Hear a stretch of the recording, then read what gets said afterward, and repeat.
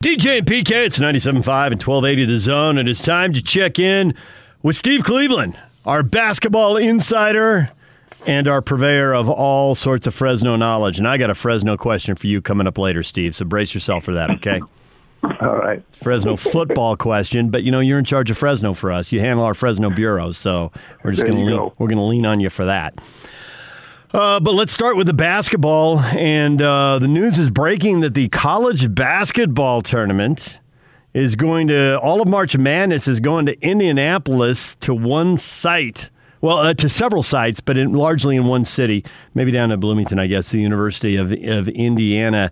Just watching the way things have gone in college basketball this year, what kind of a season are we going to have leading up to this? What confidence do you have that they're going to get most of the games in and it's going to look somewhat like a normal season? Well, I don't think it's going to look like a normal season.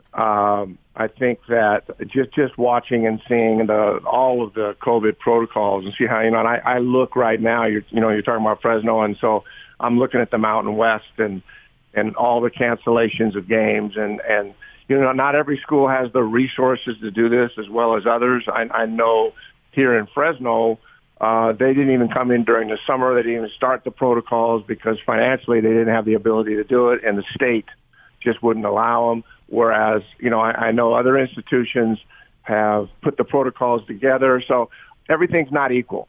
And you're seeing more of canceled, or postponed. I think the only way they can do this is to do it in a bubble. And you know what? I think it'll be exciting. It'll still obviously have our interest, but there's no way that they're going to make up all of these games. There's not going to be time, and how they're going to figure that out, I think, is going to be the biggest question, because how do you make up 4 or 5 or 6 conference games? So now you go on basically, what if you only play 50% of your conference games and you had a good preseason? Does that put you in a position to be into the tournament? I think those are going to be the really hard questions, just as we just saw in football, where Ohio State gets there, they get badmouthed for a couple of weeks. It's not right. People aren't voting for them. And the next thing you know, they're in the championship game. So there will be challenges in terms of determining who those teams are going to be, and I'm sure they'll get it right for the most part. But the idea of conference play not having the magnitude that it normally has during the course of the year is an unfortunate thing, but it's just the world we're living in this year. So they can do it in a bubble. That's fantastic. Could you take a minute to give us your thoughts on Dave Rose? Well, I don't know if I'm prepared to do that here on public radio, but yeah, Dave's been on my mind a lot.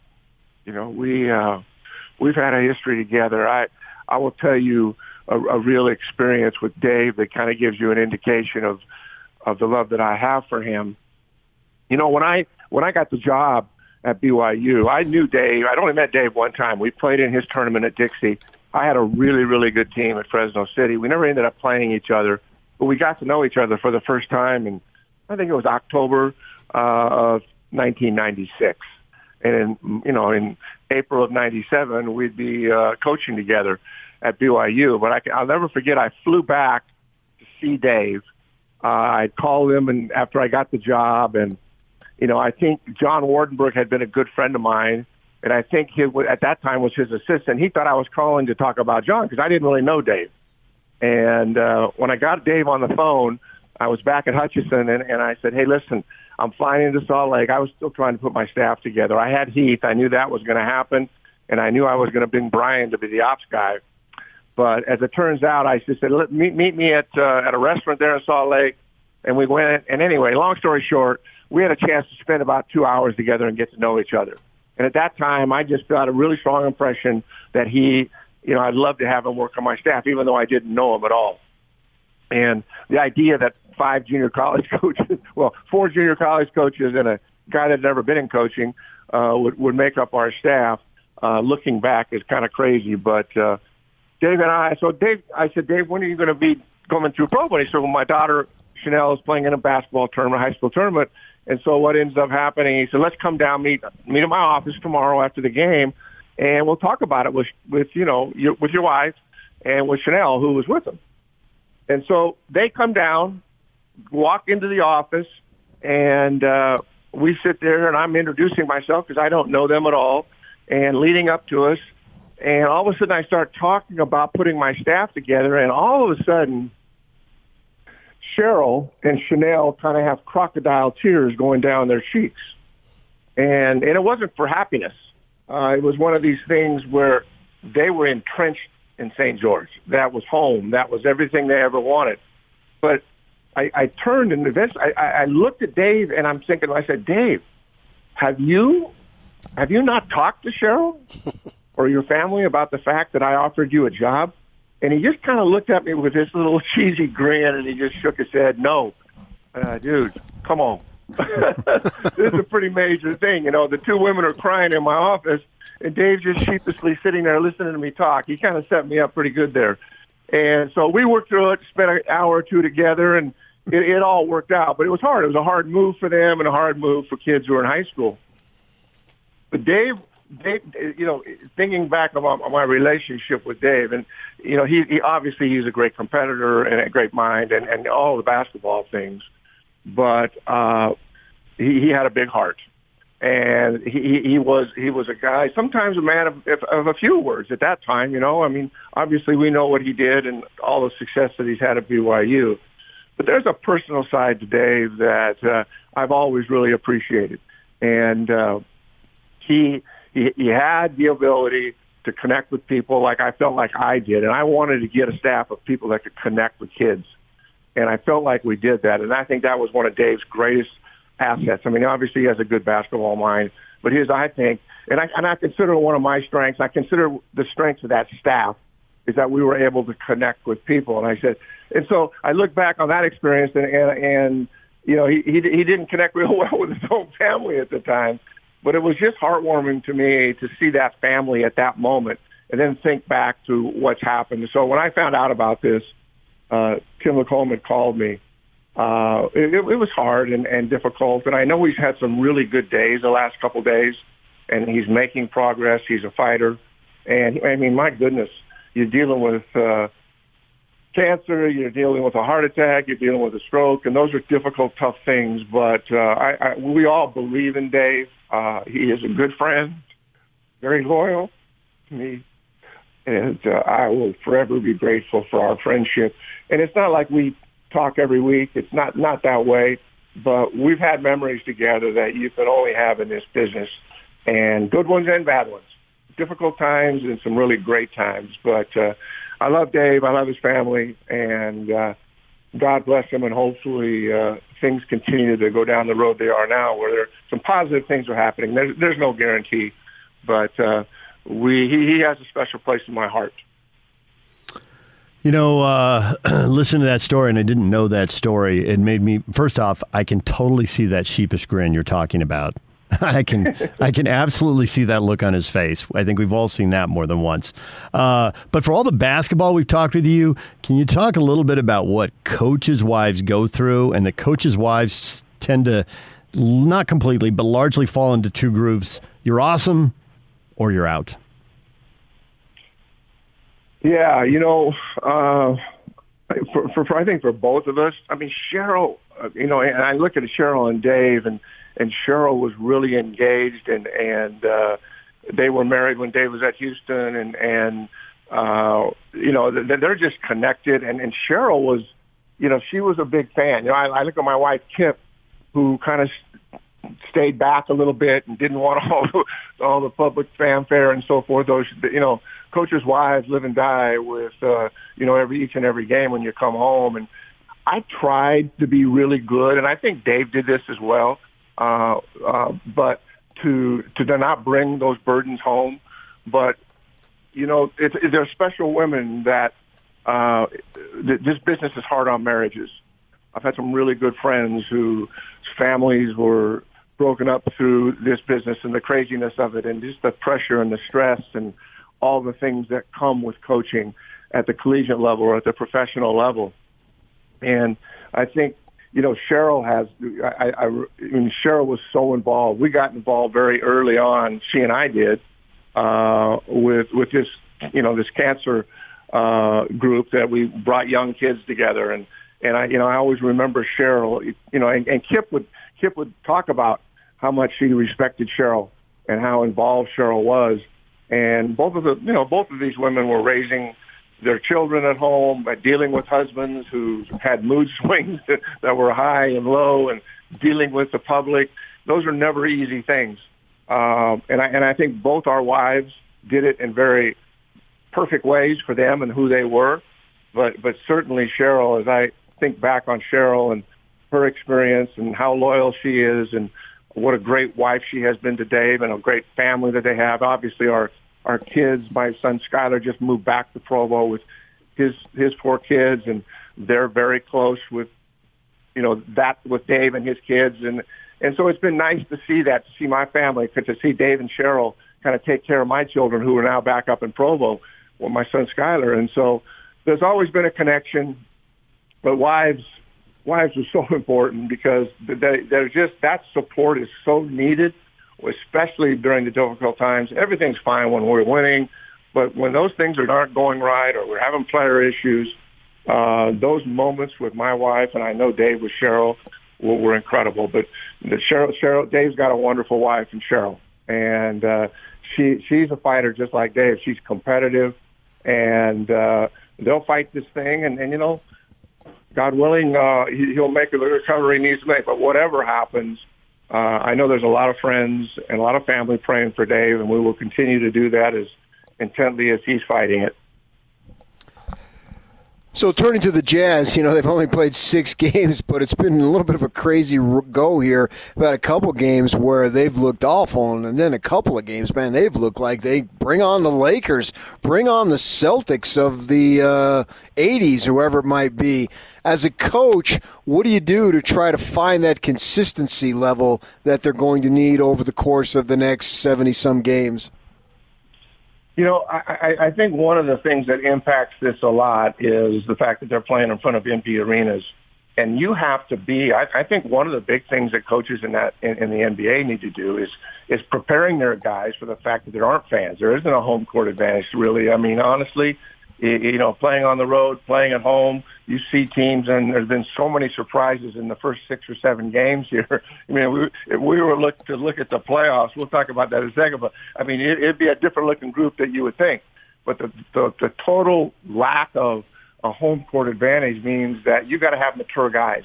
And it'll be, I think this is going to be difficult for young guys in 2 ways. One, it'll be difficult because in the sense that when they play at home, usually young players, when they're at home, they get that energy, they have more confidence, they go on the road. The benefit for the young players is that there are no fans there. And so there is an equality there that maybe that wouldn't normally be there. So when you see teams kind of go through these highs and lows, I can't even imagine coaching in that situation where it just feels like a scrimmage in practice. And so as I look at the Jazz, and obviously they've got some maturity there, they've been there. It's obvious that when Bogdanovich and Conley and Mitchell and Clarkson are clicking and they're scoring 60, 70, or 80 points, they're games that they're going to always be in a position to win. And I think that they're doing it right. I look at the games they played. I mean, I think the last time we talked, they'd only played 2 games, and now they're 4-2 with a good win over the Clippers, obviously. And the Suns were way better than they were. So losing to them is not a bad thing. But I like the way that I've watched the Jazz win lately. And really the responsibility of this team is those 4 guys. In my mind, I mean, I know Gobert and everybody has a role, but when Bogdanovich and Conley and Mitchell and Clarkson are going for 15 to 22 or 25, this team's going to be in every game. And they play a really, really, I mean, you've got to make baskets. We know this team's unselfish. We know they have a great culture. We know they're going to be prepared defensively. But I think the onus of this season comes down to those 4 guys consistently. And Bogdanovich has been a little bit inconsistent, He'll have 28 and then he'll have 3. And so, I think that's a critical piece for me. I know they have all the pieces. They may not be the most talented team, but I've always talked about this with the Jazz. I think the sum of their parts is greater than their individual players. And I think with this team, those guys really need to come every time they come out. They've got to make baskets, because I know they're going to have a good defensive game plan. You know they're not going to have off-court issues, really. They don't have to deal with a lot of young players. They've got a pretty experienced group here.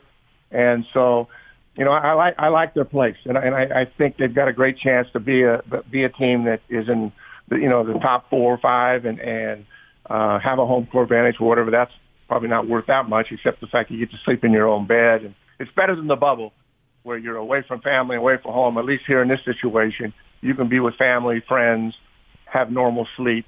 I guess that's the benefits of playing at home with no fans. Steve Cleveland, our basketball insider, joining us. PK may have busted me a time or two for getting a little ahead of myself on some theory I got and wishing something into existence that isn't happening yet. Gobert seems to be playing at a different level. Maybe there's some type of controlled, I don't know if rage is the right word or something, but there's some kind of nuclear reactor in there that's powering him to another level here.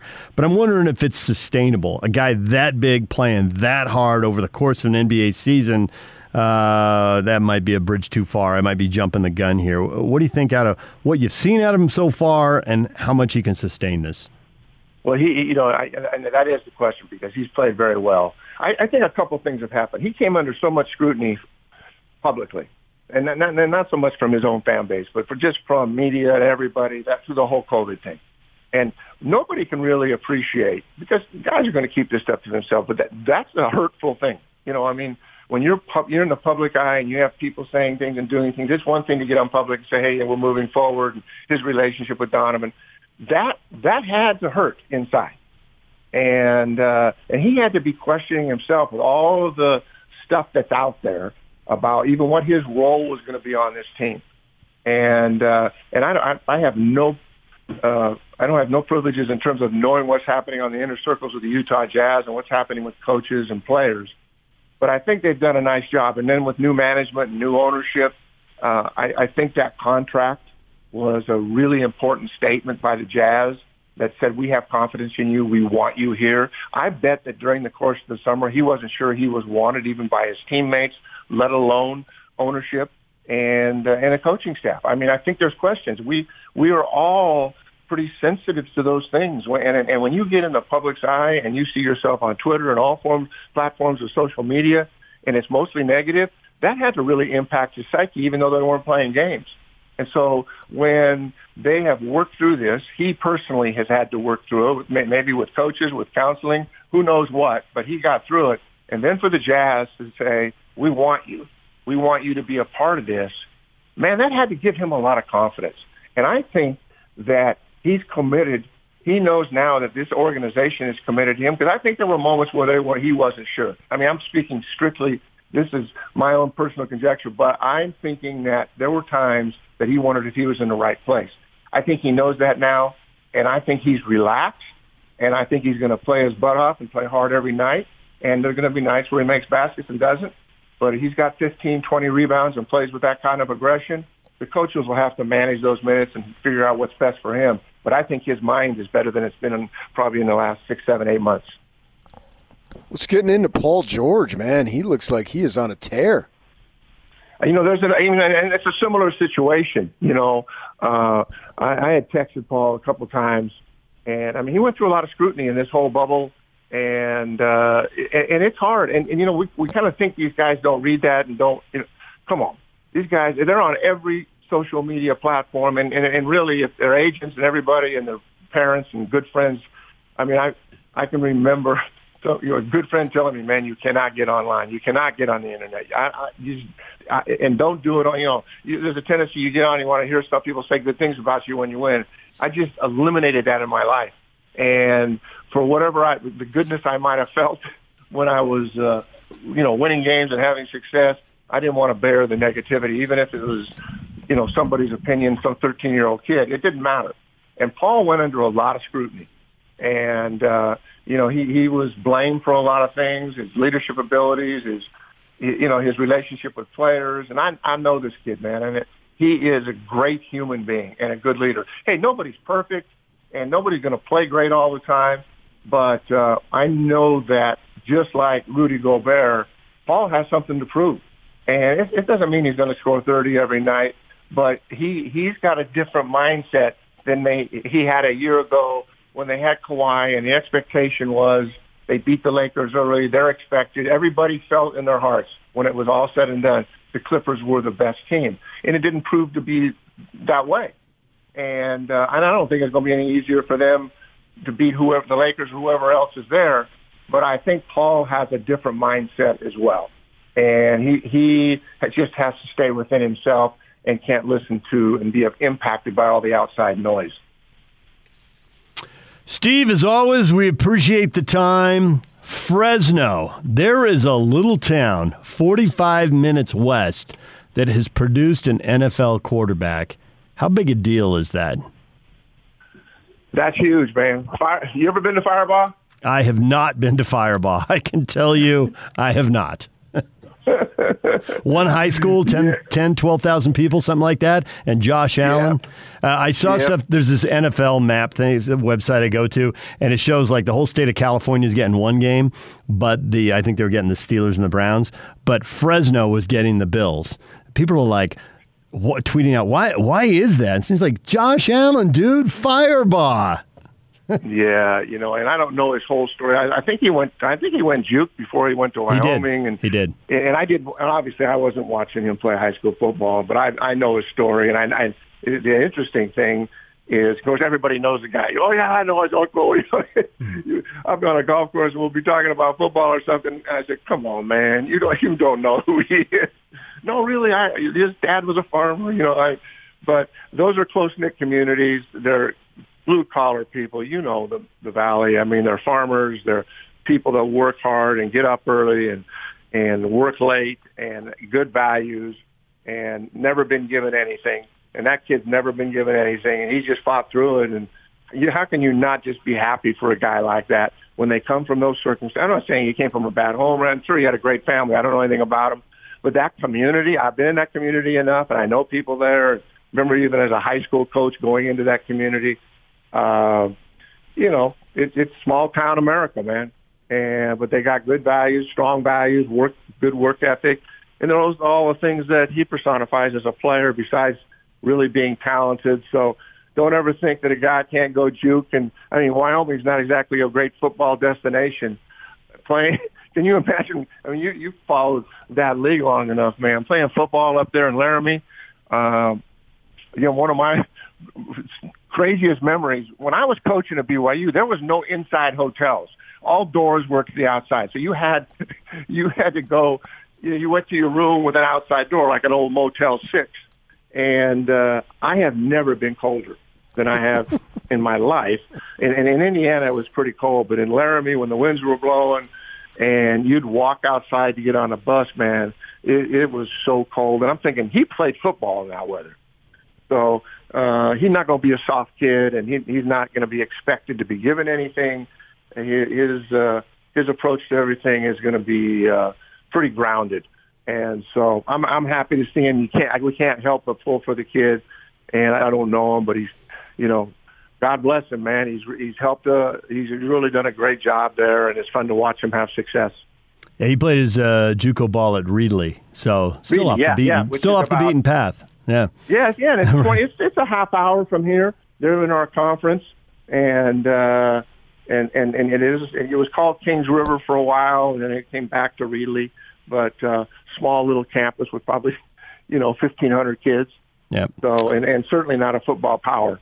All right. Well, Steve, we appreciate the time, and now Fresno's got a rooting interest big time in these playoffs with the Bills. Right. Thanks a lot, Steve. Have a great week.